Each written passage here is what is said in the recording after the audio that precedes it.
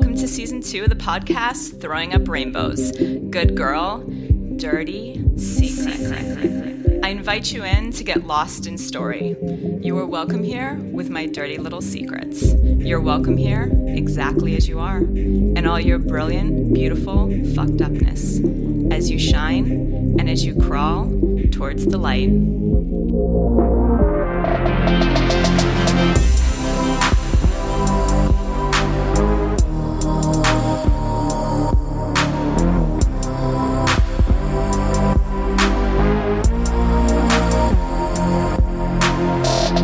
I make this podcast for you out there, for you who's going through it right now, wanting to recover. I see you, I hear you, I feel with you. I was you, and I know you can make it. I also make this for the parents and loved ones to give you information and insight into our struggle. So, if you dig this podcast and get something from it, please share it with all your friends and loved ones. I want everyone who needs this to find it. Be my eyes and ears out there, because we are stronger together. In today's episode, I'm going to share my simple way to find a therapist you love. Let's dive in.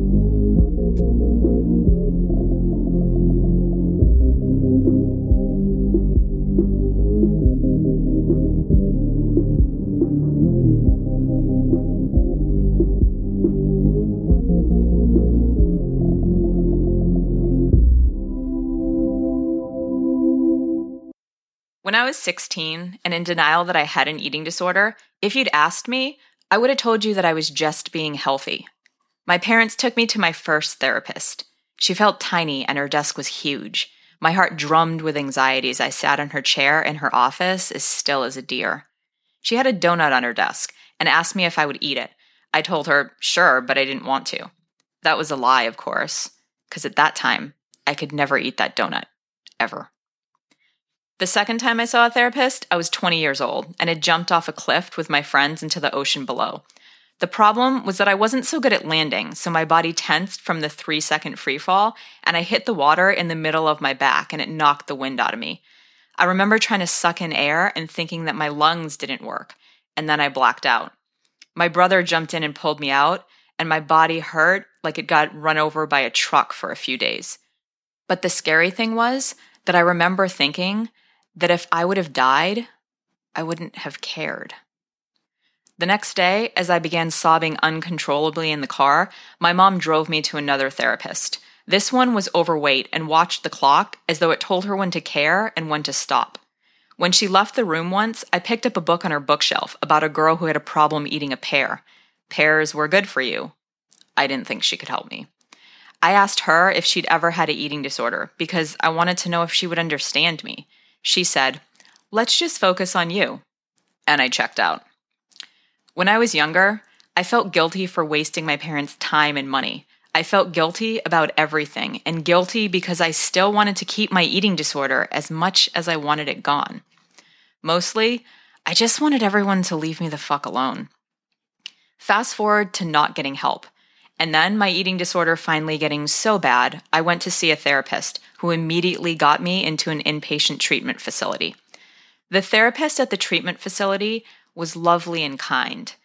After that one, I saw one more therapist before I finally found the one that I stayed for an entire year while I fully recovered from my eating disorder. Since that time, I've been asked countless times by people how to find a therapist. When you're in an addiction, it can be difficult, scary, and confusing. And as we all know, motivation comes and goes. You gotta get one when you're in those moments to being open. Otherwise, that window closes again like a steel door. I highly recommend therapy with a licensed professional who specializes in addiction. It's really a huge part of recovery. Therapy saved my life. So for all of you out there who want to find a good therapist, listen up. I'm going to tell you exactly how I did it, and you can too. It's simple, and it works. Here it is. When I was struggling with my eating disorder, I'd have particularly awful days. Often, it involved me crying into my carpet and wishing I didn't exist. In those moments when life was heavy and pressing, I was willing to reach out for help, but I didn't know where to begin. I'm assuming this is where you're at right now. My eating disorder, like yours or your addiction, was a shameful secret. So naturally, I didn't want to elaborate to the random secretary who answered the phone. I did leave an awkward message or two on a voicemail. If you've had an eating disorder or addiction, you know how deceitful the disorder is. By the time the therapist returned my call, which was usually a day or two later, the eating disorder had convinced me that I didn't need help, and I was stupid to call. A cycle was born. There would be a brief, fleeting pocket of time where I was able to see clearly that I wasn't healthy. If no one called me back in that pocket, then I was once again closed and distant to the help that I desperately needed. Perhaps you've seen a therapist and he or she didn't feel like the right match. When I first went to therapy, I was scared and elated, thinking the therapist was finally going to heal me. I soon realized I didn't like her at all, and the feeling overwhelmed me. My eating disorder laughed and said, "See, she can't help you. I'm here to stay, for good." As you all know, I'm now recovered and free. Recently, a struggling friend called me, and I asked if they were open to seeing a therapist. They said they'd been trying, but they couldn't find anyone. I remember feeling the same way, but suddenly I realized I knew exactly what to tell them. So here's the steps below that I used to find my amazing therapist, and I know that they can help you too. Here we go. Technology is your friend. Friends can give you great referrals, so ask around. However, if you're starting from nothing, you can begin by doing a quick Google search for therapist in, and then type in your area, such as therapist in LA, therapist in Hawaii. Psychology Today is a helpful site. Psych Central also has a therapist finder section that you can use to help find a therapist. Snoop around therapist profiles. In your Google search, a list of therapist profiles will pop up. Click into the person's profile and read their little blurb. You can learn about them and their specialty. Ideally, you want someone who specializes in your issue, such as drug addiction or eating disorders. Go with your gut. Make a list of therapists you think may be a good fit. List their name, specialty, and contact info. Call them at night. This is why I like this. Your call is going to go straight to their voicemail. So this is a great thing because you get to hear their voice. And think about it.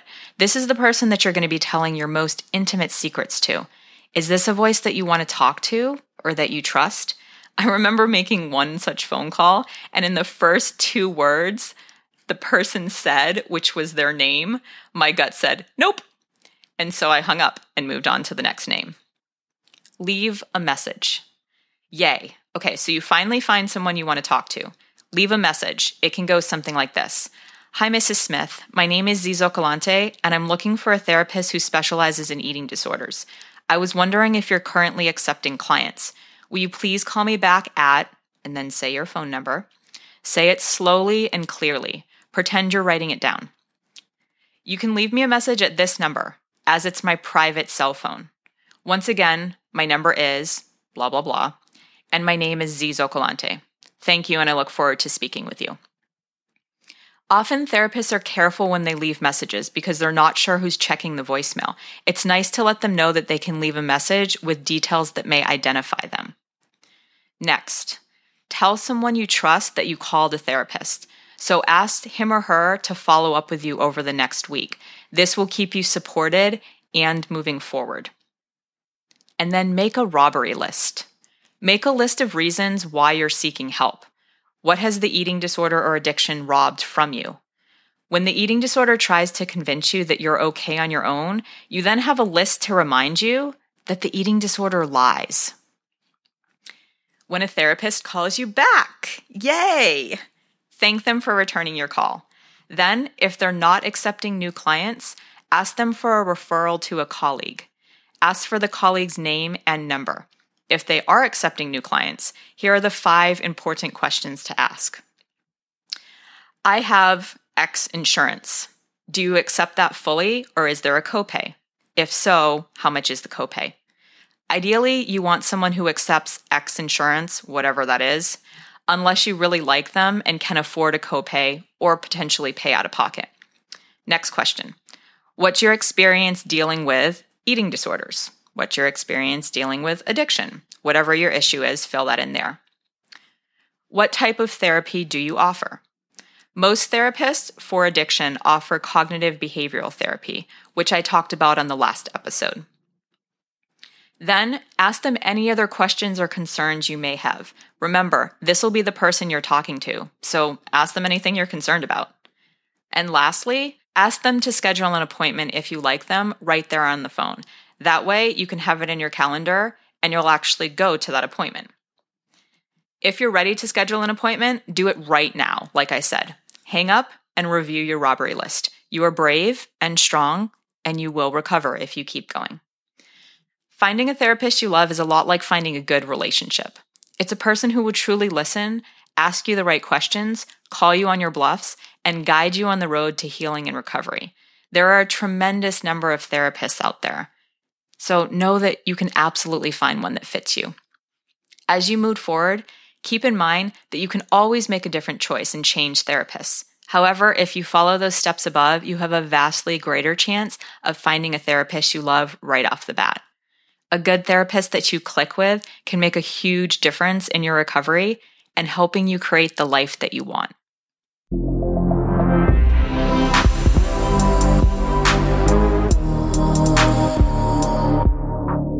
I'm Zizo Calante, and this is Throwing Up Rainbows. This wraps season 2. Thanks for listening. This episode was written and produced by me, Zizo Calante, with audio production by Cullen Ballum. Thanks, Cullen.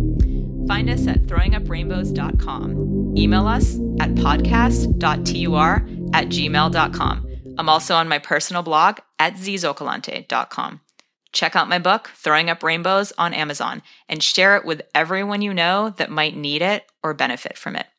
With love, Z. We got it. We got it. Woo! Woohoo!